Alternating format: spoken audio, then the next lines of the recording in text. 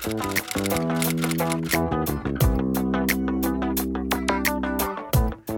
wait to come out, that you should try to gain rank or status before you do that. That's a bunch of bull. It's a new day in the music industry, and I can reach my fans. We're getting there. I've caused harm to the political agenda, and which I'm actually happy for. I would say probably the best message to them is that they're on the wrong side of history. Whether you're lesbian, gay, bi, transgender, or whatever, love is love. Shout it out to the world. The Michelle Meow Show, your A through Z, covering the LGBT, LMNOP, and everyone in between show.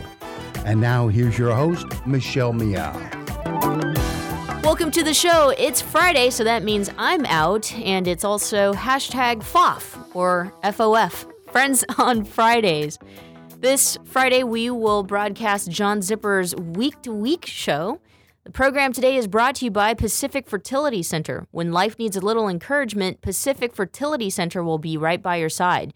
Visit pacificfertilitycenter.com. And now here's Week to Week with John Zipperer. I'm John Zipperer, the host of the Commonwealth Club's Week to Week Politics program. You can find out more about Week to Week and all of the Commonwealth Club's many programs, including videos and audio, at commonwealthclub.org. Now let's join this week's program.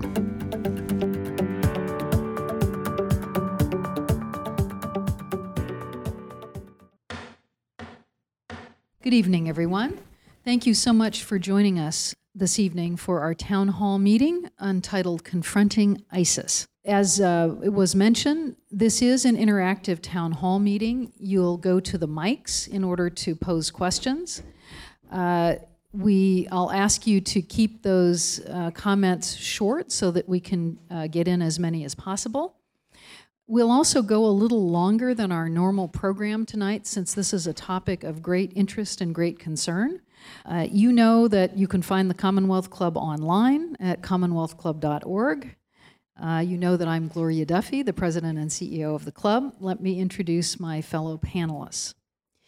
To my left is Sergei Petrov. He's the Consul General of Russia here in San Francisco. He's a longtime diplomat who served in the Foreign Service of the Russian Federation, and we're very happy to have him here tonight. There are obviously very interesting questions regarding U.S.-Russian relations in dealing with ISIS in general and the situation in Syria and Iraq. To my far right is Joe Felter. Joe is a PhD. He's also a retired Special Forces colonel.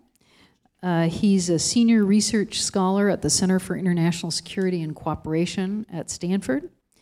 And to my immediate right is Kim Zetter, who is an award-winning senior staff reporter at Wired Magazine, covering cybercrime, privacy, and security. And as we talk about approaches to dealing with ISIS, we're obviously living in a world of modern technology where the terrorist groups are adopting social media, the internet, and other ways of recruiting adherents, communicating among themselves. So we wanted Kim to be with us to talk about that aspect of the issue. I'll introduce Abbas Milani now. He's Director of Iranian Studies at Stanford University and co-director of the Iran Democracy Project at Stanford. We're going to have a bit of a discussion among ourselves, and then we'll introduce the questions from the audience shortly. So let me start with a question for the panelists, and anyone can dive in, or you can wait for the next question up if it's more suited to you. What do you believe is the threat from ISIS today to the United States and to the world community? I think it's the most serious threat I have seen coming out of the Middle East. I think they are going to challenge the very structure of the international community. They are keen on redividing the map in the Middle East, are creating new frontiers, although they don't believe in frontiers. And I think their ability to mobilize is remarkable. And with that ability, they threaten to disrupt the fabric of democracy in Europe.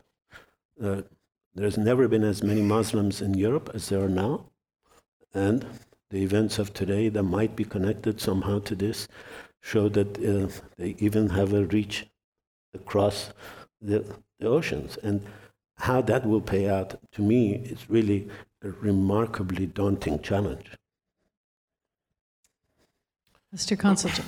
Yes, I agree with Doctor, and I'm not a doctor here among the doctors, many doctors. I'm more like a practitioner, but I will speak more like a human being. And what's frightening for me with ISIS is that they're killing people so easily.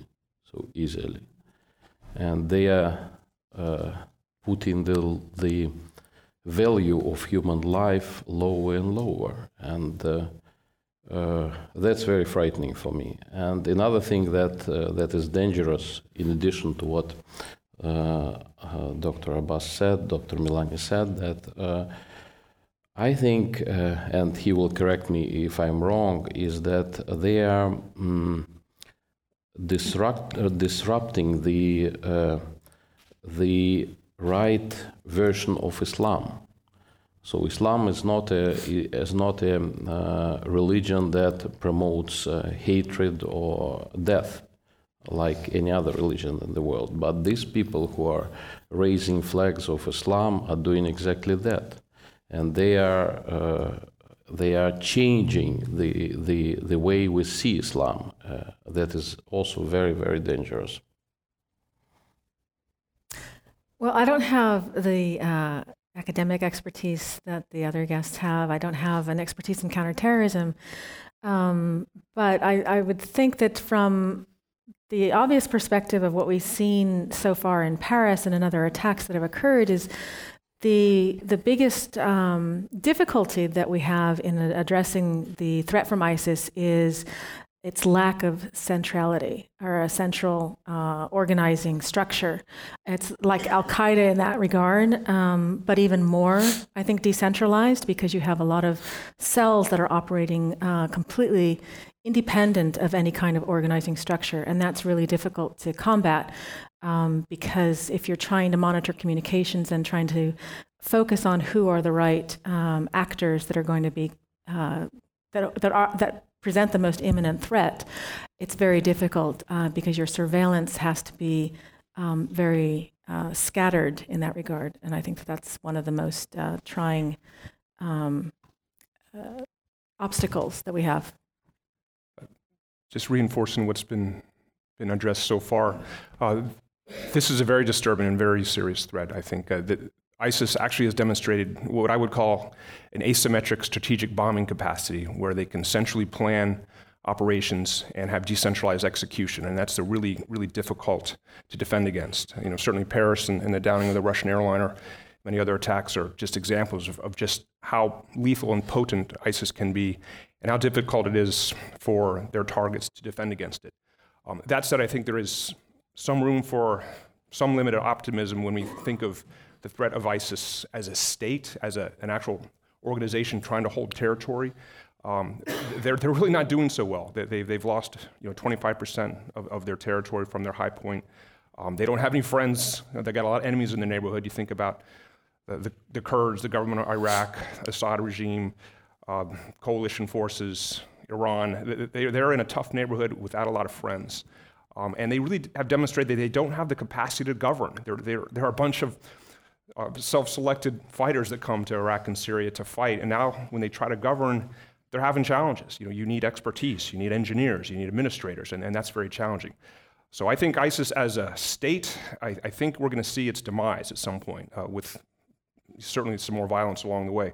But going on your point, I think, Kim, that ISIS as an idea, as a brand, as a decentralized organization, as a hostile ideology, if you will, that's inspiring self-directed attacks in the West, in the US, and around the world, that's a serious threat. And that's something that's going to be very difficult to defend against. It certainly doesn't lend itself to any military solutions. It's going to have to come from within Islam. I think that's what Sergei's saying. This is a challenge from within Islam that's going to be the only place that you can address that nature of the threat.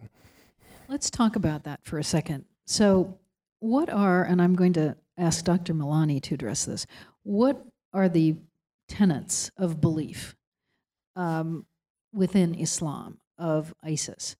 And we've heard, certainly anti-women, we've heard of, jihadist, et cetera. But how would you characterize the belief system?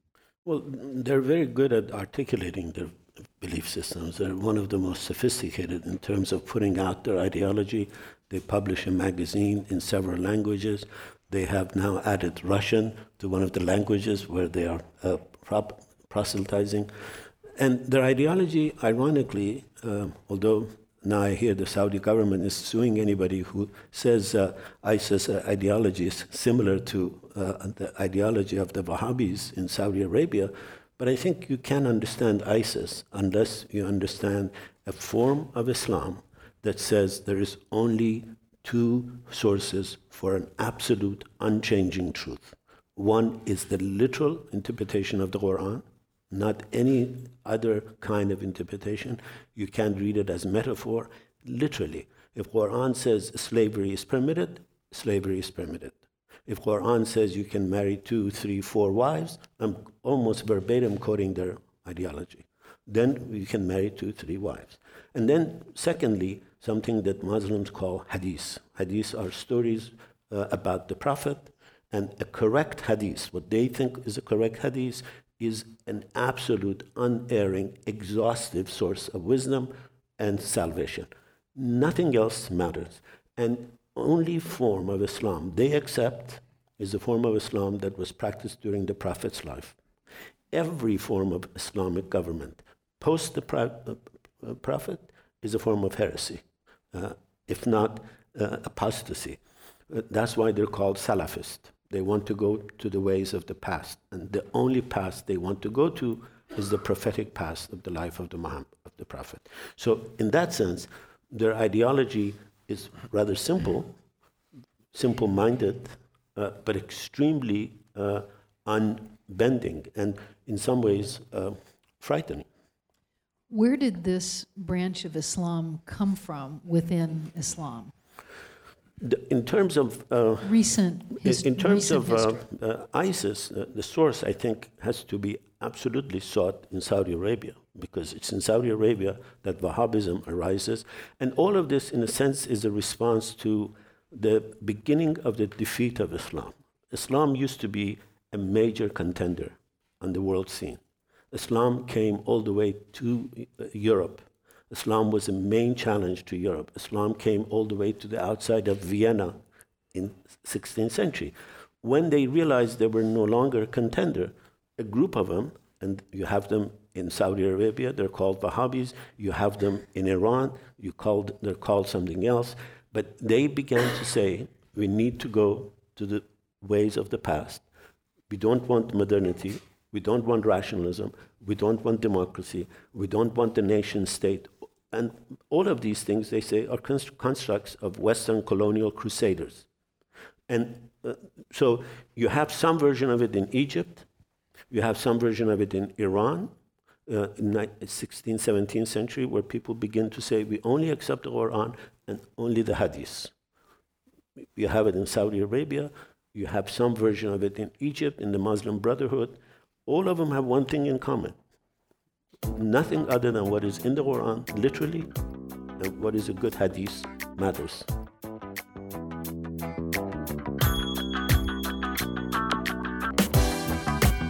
We'll be back with more here on Friends on Fridays with John Zipperer of Commonwealth Club right after this. Thanks for listening to the Progressive Voices Network, streaming the best in progressive talk 24/7. Keep the progressive conversation going on by joining our community. Each week, we send out an email that covers important things taking place in the Progressive Voices Network and throughout the progressive world. Be the first to know of upcoming shows, schedule changes, exclusive programming, and more. Simply go to progressivevoices.com and sign up for our mailing list. It's that easy. progressivevoices.com. Thanks for listening, and thanks for joining the Progressive Voices community. And now, back to the Michelle Meow Show.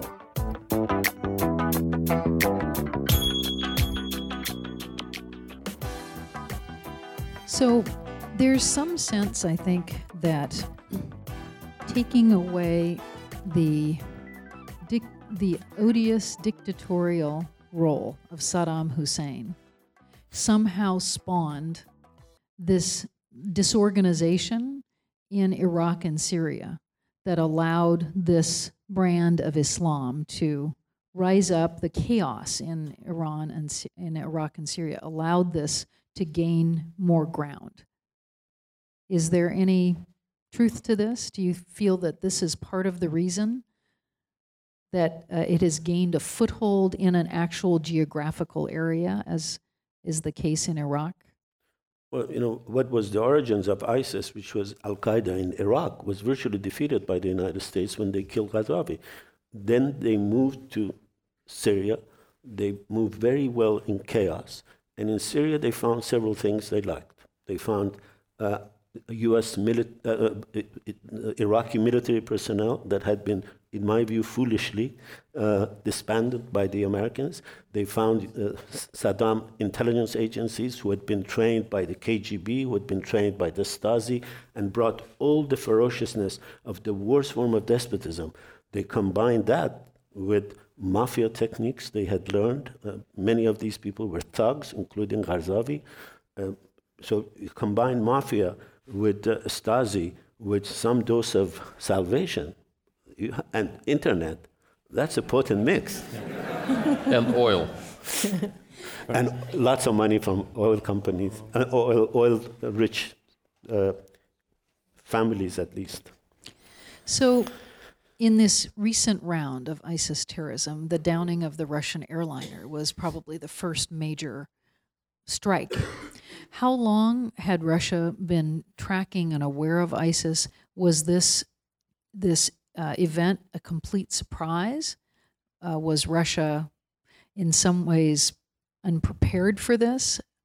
Tell us about how the Russian government has paid attention or not paid attention to ISIS and the reaction to this airliner incident. Unfortunately, we are always not prepared to something like that happening. But if we speak specifically about ISIS, I would say that my government was tracking it for quite a long time, and ISIS was included as one of in the list of the terrorist organizations. It didn't happen, as far as I know, here or in Europe, but in Russia it happened. And ISIS is to be affiliated with ISIS, it's a crime. And we recently had a situation when a group of young people were detained in the city of Stavropol because they had some education and training abroad, and they came there and they studied in a medical school, and their mission was to hire possible fighters for ISIS. And they were detained and they were arrested, and they would go through a judicial procedure and put into prison for that. Yes, we were tracking ISIS and other radical Islamic groups, terrorist groups in Russia for quite a long time. And unfortunately, we had our experience, sad experience with terrorists from Chechnya. They were many, and they were not just locally grown.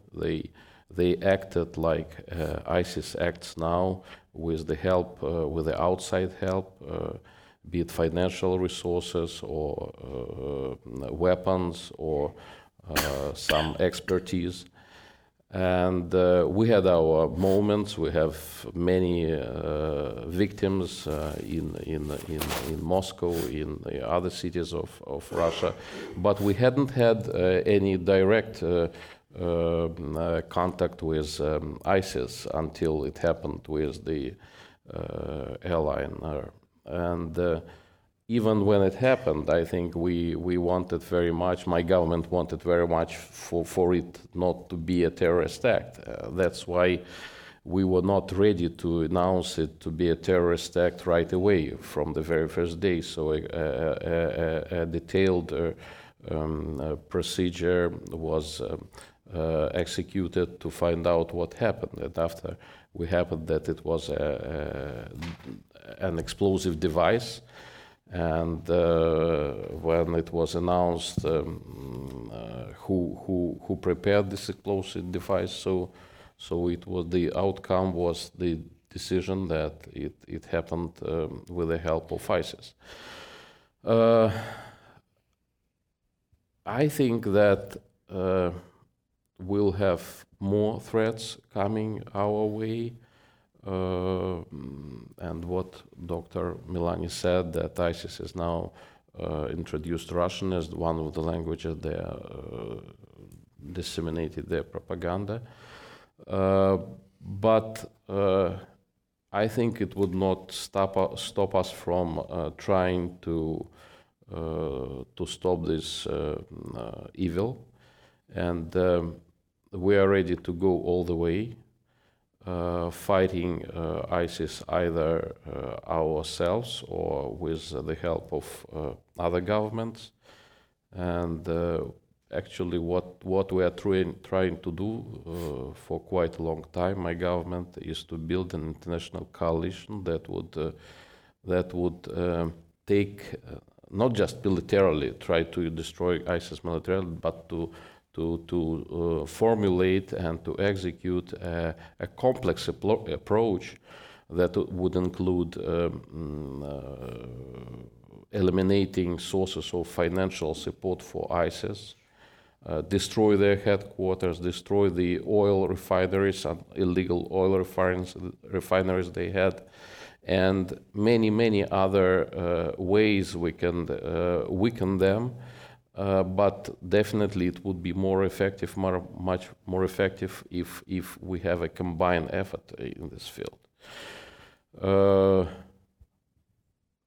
That's definitely not the end. The Paris, I would be happy if Paris tragedy was the last terrorist act we see. But definitely it's not the last one, and we could face even more dangerous things, like we discussed. This they could use chemical weapons, nuclear weapons, dirty bombs, cyber equipment to bring even more destruction for us. So the only way for us is to be together to do something about that. Just to dwell on Russia for a moment, why would they pick Russia? Is it to appeal potentially to Islamic minorities in Russia, to agitate them in some way? It seems a little unusual. Usually the US and Western European countries are more the target for our decadent,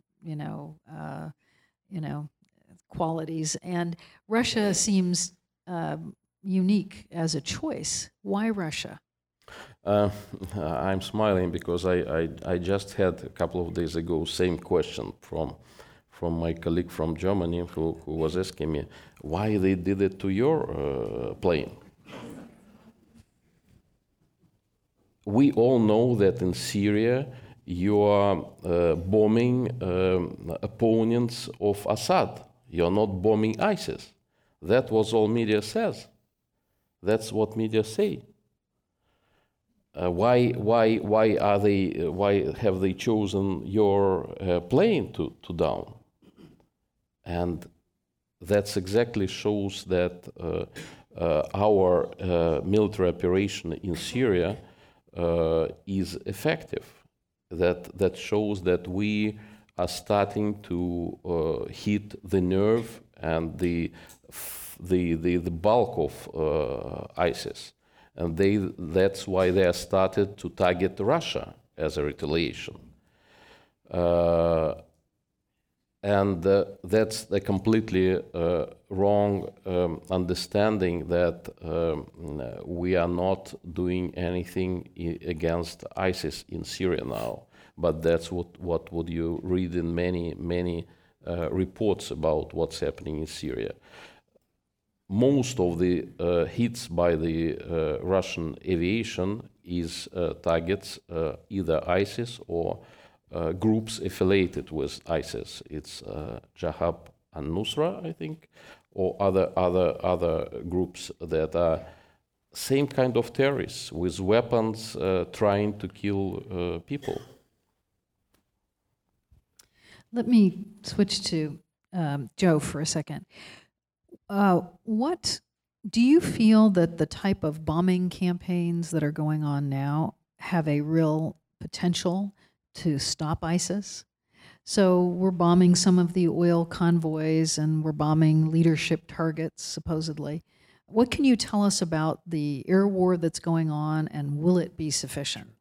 Well, it certainly isn't an end in itself. It's part of a needs to be part of a comprehensive strategy, both military and governance oriented. Certainly, if ISIS masses in the open and it lends itself to being targeted, absolutely, we need to have a responsive bombing capability to address that. But the real challenge here is it's a targeting issue. With ISIS, they're occupying urban areas. They're with civilians, the civilian population. And they know that if we bomb them in these urban areas and have a lot of Muslim civilian casualties, that plays right into their narrative. So bombing can be very counterproductive to our interests and play right into the hand of the of ISIS interests if we end up killing Muslim civilians, and that, of course, that goes viral on the internet and all their propaganda methods. But so bombing is important. It is a capacity we need to maintain. If they lend themselves to being targeted, they need to be targeted. We need to turn on the heat and make it very difficult for them to operate, for them to do any kind of command and control or resupply of that nature. But we can't lose sight. I mean, I've spent some time in the military, and if you're a hammer, everything looks like a nail. There's a lot more to this challenge. You can't bomb your way to representative governance in Baghdad, and that was a real challenge in Iraq. When the Sunni population of Iraq was like, well, we don't really like ISIS, but what is our own government going to provide us? So I think bombing certainly has its limitations, but it is a key component to a comprehensive strategy. We just can't kid ourselves that it's going to be the only instrument that's going to get us where we need to be. One of the front burner questions right now is whether we should back off on trying to undercut President Bashar al-Assad and essentially accept that situation in Syria as a way of combating ISIS. Do you have a view on that? Well, I know our president, our government has made it clear that Assad is not an acceptable ruler. But that said, there's other maybe more immediate threats that we might want to address first, and maybe put that one aside. And certainly the elephant in the room here is going to be that very issue with Sergei. I know his country has very different interests here.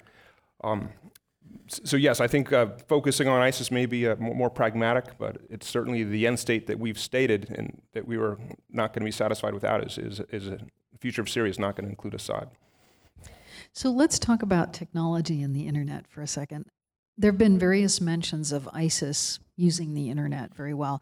What's your impression of how sophisticated ISIS is in terms of using social media, using the internet? What's their reach? What's their digital reach? I don't think that they're any more sophisticated than any PR team. They understand the value of social media in outreach, geographical outreach. They understand the value, obviously, of pictures, with the beheadings, obviously, and the threat videos that they've created, where production values are pretty good on that. They're not geniuses. I mean, there's nothing special that they're doing that other groups don't do. They're doing things that we haven't seen other terrorist groups necessarily doing. So ISIS represents sort of this new generation that's grown up with technology and has used it, individually for their own purposes in the way that teens and 20-somethings use technology, and they're simply adapting that for their needs here. I think that, one of the things, the impulse seems to be to try and take down that kind of digital activity, to take down websites, to take down social media accounts, things like that. But that's actually one of the ways we track them. I mean, there's a double-edged sword there. They're using it for recruitment and things like that, but that's also a focus that surveillance can have to monitor conversations that are going on forums, to actually infiltrate those forums. We see it with this cybercrime forums as well. I mean, those are crawling with undercover feds, and that's what they're infiltrating them. And so on the one hand, you need those forums as sort of a centralized point to actually understand, in some regards, what they're up to.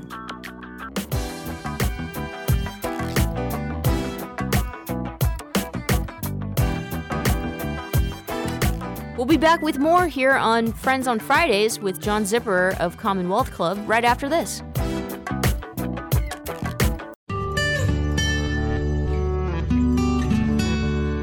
I'm Heklina. I've been doing drag here in San Francisco for almost 20 years, and over the past couple of months I just opened up my club Oasis. It's been going really well. People really seem to appreciate the space.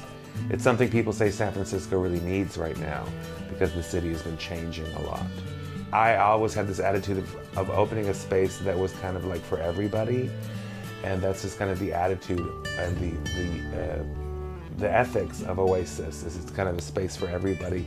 How does it feel to be a business owner? I don't know. You know, it's funny because I still have to kind of pinch myself to believe it's actually true. You know what I mean? Like I walk in there and I go up to the bar and I go, oh, could I please have a glass of water? You know, it's kind of like, I forget that it's my place.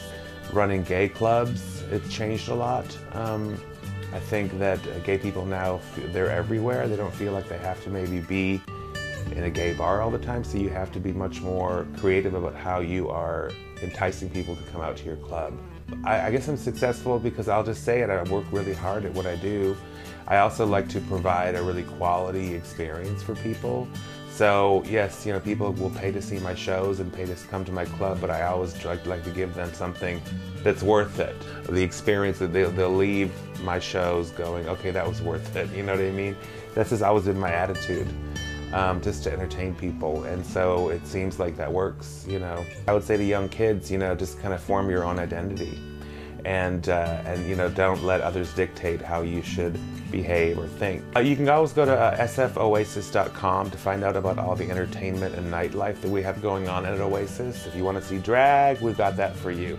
If you want to see some queer hip-hop parties or queer dance parties, we have that for you. Spotlight on Success and Achievement, brought to you by Wells Fargo. Together we'll go far. And now, back to the Michelle Meow Show. So, the hacker group Anonymous has announced that it's declared war on ISIS, and they're supposedly taking down websites and Twitter accounts and so on. A, can they do, is that possible? And B, you seem to be saying maybe that's not desirable.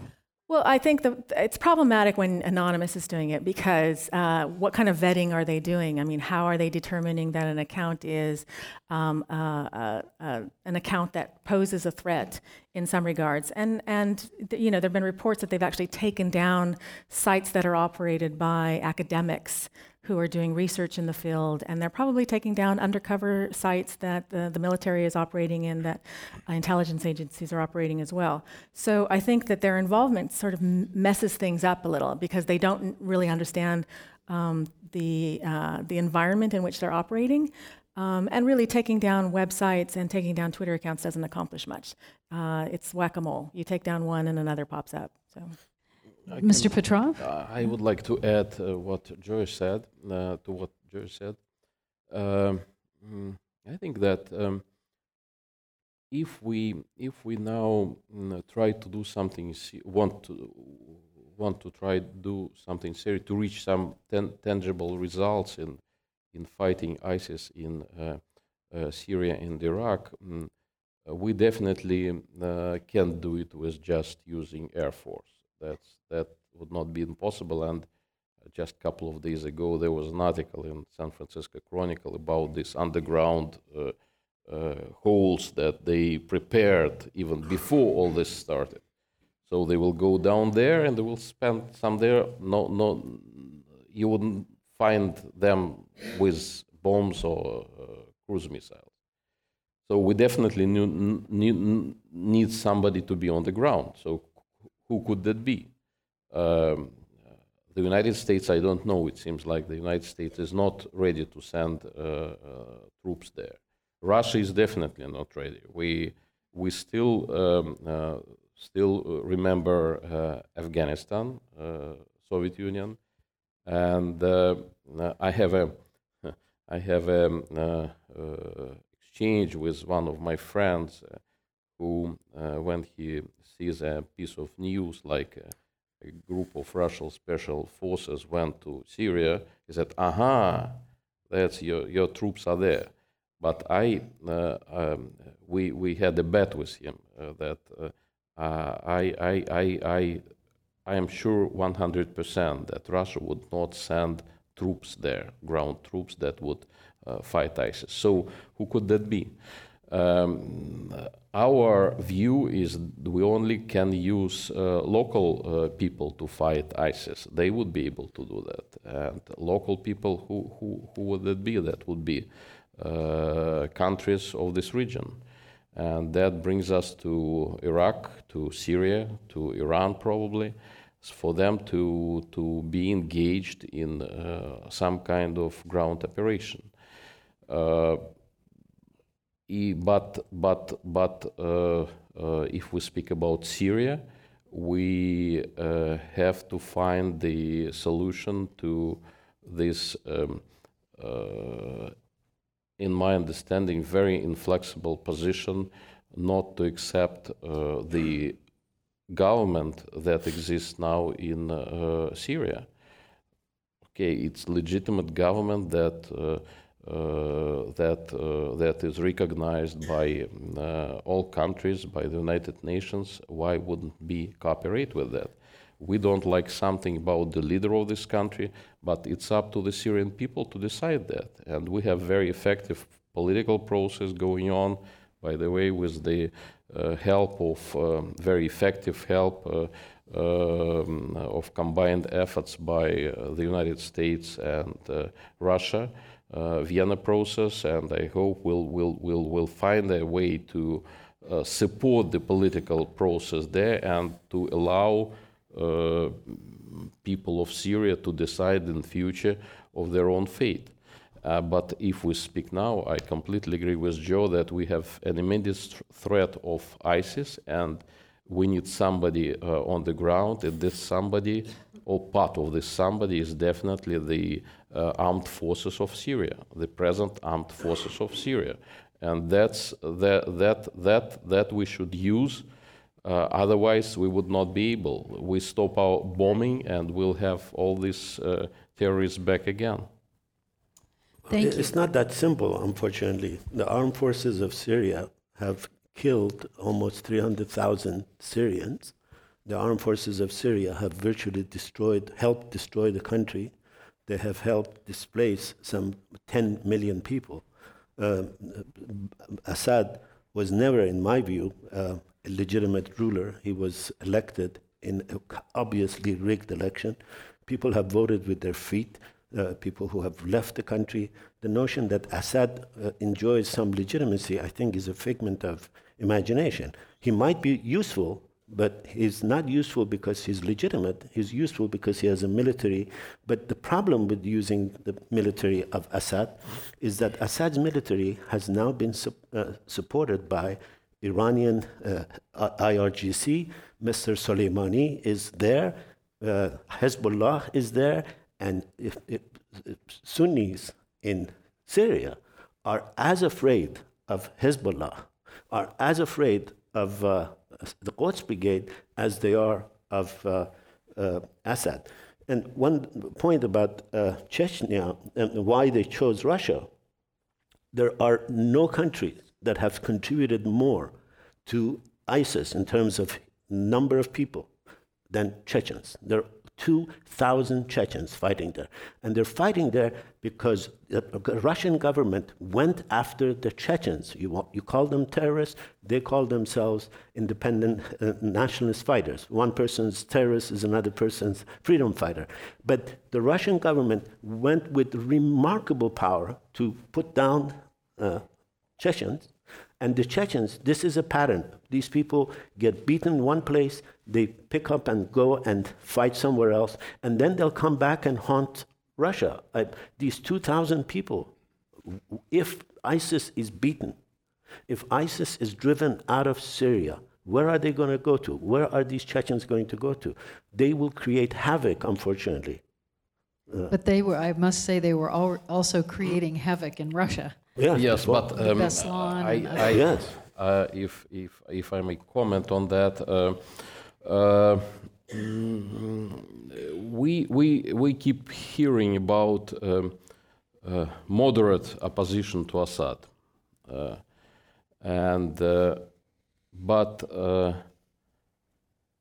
just the recent example you probably know, November 24, the Russian bomber was shot down by the Turkish fighter, and when the pilot went down on a parachute, this moderate opposition shot the pilot in the air. When they got his body, they said that they would exchange this body for some fighters from the prisons. So I don't think that these people could be called moderate opposition.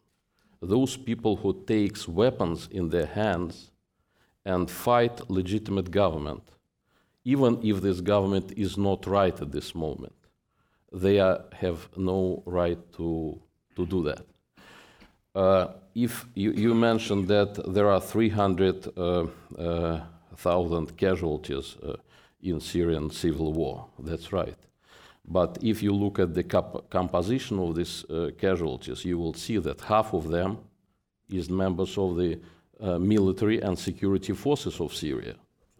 Okay, if anybody here in this country or in Russia takes weapons in his arms and start killing soldiers, what government will do? So I'm going to, we'll get back to this, but we have a long line of folks who'd like to ask questions. So, and if you want to direct it to any particular person, please do so.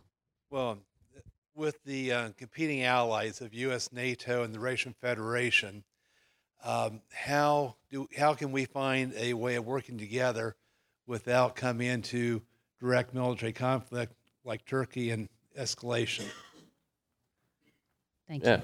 I would say that this unfortunate incident with Turkey was something very unexpected. And if we speak about, for example, of Russia and the United States, there is an agreement in place, agreement for some time, operational agreement, that allows Russian Air Force and U.S. Air Force to act in harmony in Syria, not to threaten each other.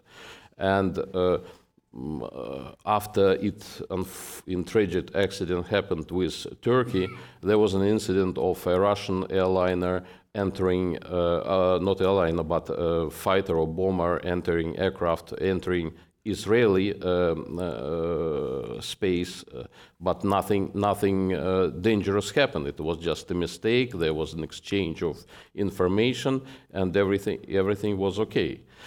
So I think that we have every possibility to act together, be it operation in military operation or even more in exchange of intelligence.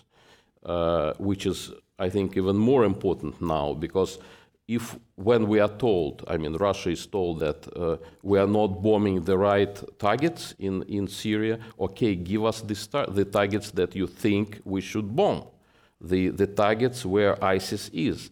We are asking for this information from our NATO and US partners for quite a long time. We haven't received it yet. Yes, ma'am. This is a question, and it's dedicated to the entire group. Considering the misogyny of the Islamic State, as well as Al-Qaeda and Taliban, etc., do you think a strategy to bring ISIS to its knees could be threatened to educate all Muslim females, elementary, secondary, college, and graduate school, and back that up with a monetary fund. Thank you. Okay, good idea. Let's try Dr. Milani, but also everyone, anyone who has a view. Yesterday, a remarkable lady from Morocco died. Her name is Fatemeh Mernissi. She spent a lifetime trying to do exactly that, educate Muslim women, bring them into the education system. Her belief was that the way to liberate Islamic societies is to bring women into the fold. I absolutely believe that if there is to be a salvation for Islamic societies, women have to take the leadership. The only country where they have done that, and we see signs of it, is Iran. In Iran, Iranian women, in spite of the misogyny of the regime, are now at the forefront of the democratic struggle. And if there is to be democratic salvation for the Muslims, the issue of women has to be solved. And it can't be solved with an ideology like ISIS, or with an ideology like Saudi Arabia, or with an ideology like the Iranian regime that says the life of a woman is worth half the life of a man. But women are on the march. The good news is. Other comments? So absolutely, that's a laudable goal, and it should be part of a long-term plan. But clearly the much closer in target, if you will, it'll be hard to address that. So I think that is a great initiative on so many levels, but we can't expect that to solve some of the problems we have right now. And I think undermining support for ISIS, you could do that by ensuring that those on the margins appreciate that, their vision for women's education and empowerment is pretty bleak. So that could help in the near term as far as limiting recruitment. But those types of activities, we still need to solve some problems right now, which is the immediate crisis and these attacks that could happen, today, based on the ISIS threat. I'm all for women. I'm all for raising the role of women in every society, including the U.S. I'll leave it at that. Yes, sir. I would like to add what Joe said, that yes, bringing women, I agree absolutely, and solving this issue of women in Islam. But there are other challenges that we should deal with. It's education, it's healthcare. It's many other things that we should do to this exactly region in the world for it to stop to be conducive to produce terrorists. But it's definitely a long-term goal. But again, it's not something that rich country as the United States could do, because it would be expensive even for the United States, but it should be a joint efforts of all the countries that are interested in stopping this evil for good.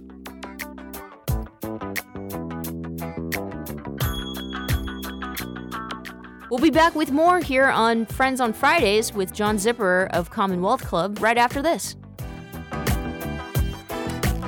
Thanks for listening to the Progressive Voices Network, streaming the best in progressive talk 24/7. Keep the progressive conversation going on Facebook. Like us at facebook.com/Progressive Voices. On the Progressive Voices Facebook page, we update the stories that our hosts like Tom Hartman, Stephanie Miller, Bill Press, and Leslie Marshall will be talking about during their shows. And we share great news, commentaries, opinion pieces, and videos from all over the progressive world.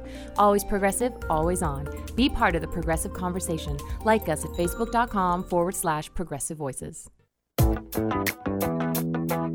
And now, back to the Michelle Meow Show.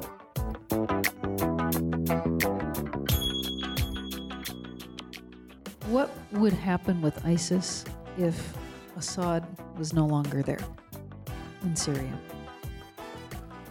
Better or worse than we see now? It depends on how Assad is not there. If Assad is not there as a result of a negotiated transition to a more inclusive, not to a Sunni extremist, not to a Shiite extremist, not to a Christian extremist, an ecumenical, democratic, inclusive society, then I think ISIS has a chance of being defeated. If you replace one form of despotism with another, then murderous phenomenon like ISIS flourish. Is there a way to establish more direct contact or have a more direct role in Syria and Iraq that might be productive, say, through technology? Is there any way for people to make contact with other elements of the societies in those countries along the same lines of establishing direct contact that might be positive? I suppose that you can do things like what the Voice of America tried to do during the early wars, but something that wouldn't be propaganda from the U.S. We were talking earlier about the distortion of Islam. And I think that the Muslim community has a role to play here in countering. They are multitude strong, and they could take on this role of sort of the counter propaganda and really police what's happening in their communities a lot better to counter that. And technology would be one way to do that, certainly. Do we and see any signs of that yet? What is the attitude and what are the steps taken by more moderate Islam in relation to ISIS? I think that may be a question. Dr. Milani? Yes. ISIS, according to a poll, has only the support of 0.2% of Muslims. 99.8% of Muslims have said that they don't like ISIS. ISIS doesn't win by election. ISIS wins by terror. That 0.2% is what they're going after. And they're precisely offering them employment. They pay between $400 to $600 for soldiers, up to $2,000 for their commanders. They provide them with sex, not rock and roll, sex. I really mean that. Internet, and you can take whatever you want in a war. You can take whatever woman you want. You can enslave the woman. You can sell it if you like.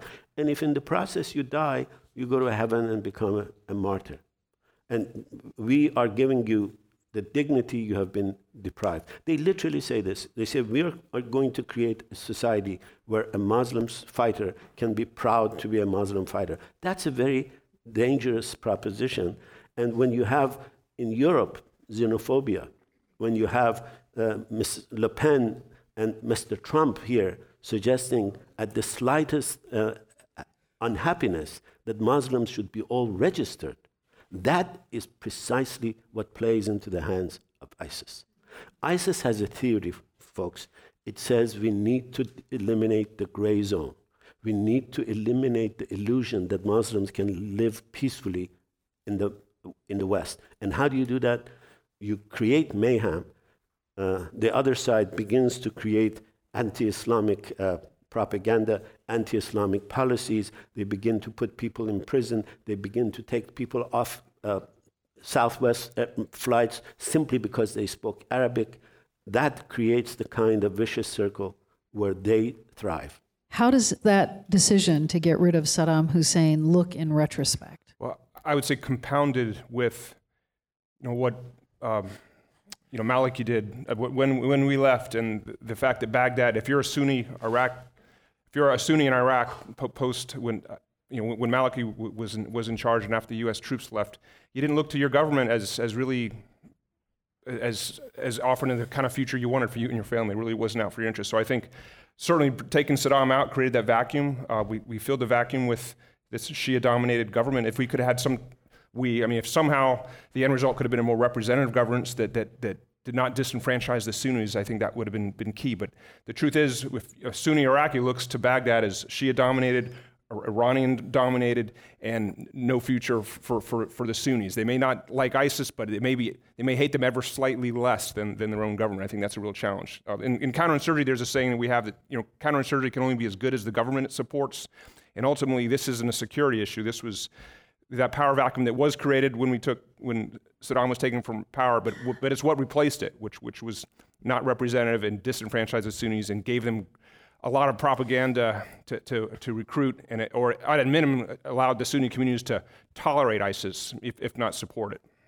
So if I may I want to get, we have about 10 more minutes. So let's get a few more questions and then we'll have some final comments. So, yes, ma'am. Well, this is a similar question in a way. It's about the possibility of a political dimension as contrasted with a military dimension to confronting ISIS. The most creative solution that I have read was in the New York Times, where an op-ed columnist suggested redrawing borders to some degree and actually creating a Sunni state, which would draw Sunni support that may not be really aligned with ISIS, but like Joe just said, ISIS looks better than the Shia governments that have been imposed on many people. Is that naive? Is that realistic? What do you Very good question. What about the creation of a Sunni state? Well, there is already a Sunni state. It's called ISIS. They have carved out, they really have carved out of Iraq and Syria, the Sunni parts, and they're ruling it. But whether the current maps of the Middle East will survive this chaos, I think is a very good question. I think my guess is that the current borders are not going to survive. You're going to see new configurations. And the question of whether ISIS is political or religious, you have to read their own literature to decide whether they're political and religious. They say our religion is our politics is our religion. They're not separated from one another. You can say that in your understanding of Islam, they should be separated. Many people would agree with you, but that's not what ISIS says. ISIS says our politics is our religion is our politics, and it is a crusade. You're absolutely right. They do accept it. If you're looking at the origins of ISIS, you shouldn't look at the fall of Saddam. Every major player in ISIS came out of Afghanistan. When the United States decided to support anyone who would fight the Soviets so long as they fought the Soviets, they brought in bin Laden, they brought in Gaddafi, they poured in billions of taxpayers' money to train these people. And when they defeated the Soviet Union, they decided to go after the United States. So if there is a point to begin, it isn't the fall of Saddam, it is Afghanistan. And the notion that anyone who fights my enemy, I'm willing to support. When Ronald Reagan called the Mujahideen, like our founding fathers, that is either a failure to understand who these people were or playing loose with facts of language. Mr. Petrov. Yeah, unfortunately, I agree. Unfortunately? No, I say unfortunately what you say, but I agree with what you say that we keep, we have a saying in Russian, наступать на те же грабли. We keep repeating the mistakes, same mistakes all the time. What is one thing that you would like to see done by the U.S. or any other entity or group that would help to undercut the current threat from ISIS? One thing, top priority. So I have an international relations background at Stanford, and one thing we learned is that in international relations theory, you worry about strong states, and that's who the U.S. should worry about, other strong states in the system. But I think we've kind of turned international relations theory on its head, and it's actually still need to worry about strong states, but it's the weak states that can really threaten us. And I think we can't separate the military security solutions with the ultimate end state. It's about governance. So ISIS, you need to provide, in this case, the Sunnis in Iraq and Syria, a better alternative to supporting or at least tolerating ISIS. So let's not focus on the security solution to the point we lose sight of the fact that the military options and security solutions are only to empower a better strategy for more representative governance that will give people a better option than ISIS. Kim? I think I would go back to what I had said earlier about encouraging the larger Muslim community to develop some kind of counter to what's happening there. I think that they have a lot of power. I think that part of the problem of them not organizing is because they feel attacked from the outside and don't feel don't feel empowered to basically take this into their own hands. Obviously, they can't fight ISIS, but they can counteract it in their own communities. Thank you. Mr. Petrov. Yes, I would like to see as soon as possible a decision by the UN Security Council for the countries of the world to be together to fight terrorism, and not just militarily, like Joe said, but to have a comprehensive strategy of how we deal with this evil together and what we'll do for it not to be reborn. And one important thing of that would definitely should be that we should think about people who are in the ground, who are in the planes, who are in the military, and even those who are with ISIS now, because many of them are just many young people disillusioned. Many of them, by the way, our calculation, it could be 2,000-3,000 people who went from Russia there. And many of them did they by mistake, and that would be a tragic mistake of their life. So we should ensure that they are back to normal life and they would not repeat this again. And final word to Dr. Milani. Well, my hope is that somebody, somewhere, decides to actually begin to think about this thing seriously. Because I don't think people have been thinking about this seriously. This needs a strategy that is as complicated, as nuanced, as multifaceted as the reality that begot it. ISIS is a result of multiple crises: crisis of identity, crisis of legitimacy, crisis of economics, crisis of people's movement, crisis of theology. And unless people and governments begin to develop a strategy that includes mobilizing moderates, includes educating the Westerners, includes educating American students about the basic facts of life about Islam, then I think we are in for a very long, hot summer. I'd like to thank our panelists, Dr. Milani, Kim Zetter, Joe Felter, and Sergei Petrov. I'd like to thank our audience here in the room who have posed some very interesting questions, those who sent in their ideas for non-boots-on-the-grounds approach to dealing with ISIS, our radio audience, our internet audience, and this is an incredibly important topic that we all need to be thinking about and think about what our individual roles are in trying to solve this problem. Thank you for coming here tonight to exchange views. And this is the end of our town hall for the evening. This meeting's adjourned. Thank you all very much.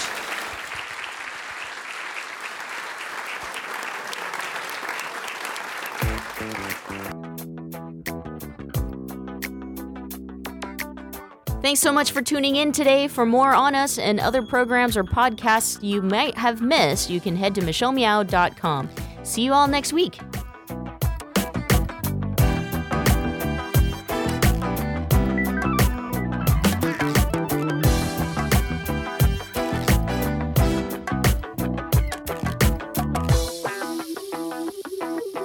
Tune into the Michelle Meow Show weekdays at 4 p.m. Pacific, 7 Eastern on Progressive Voices.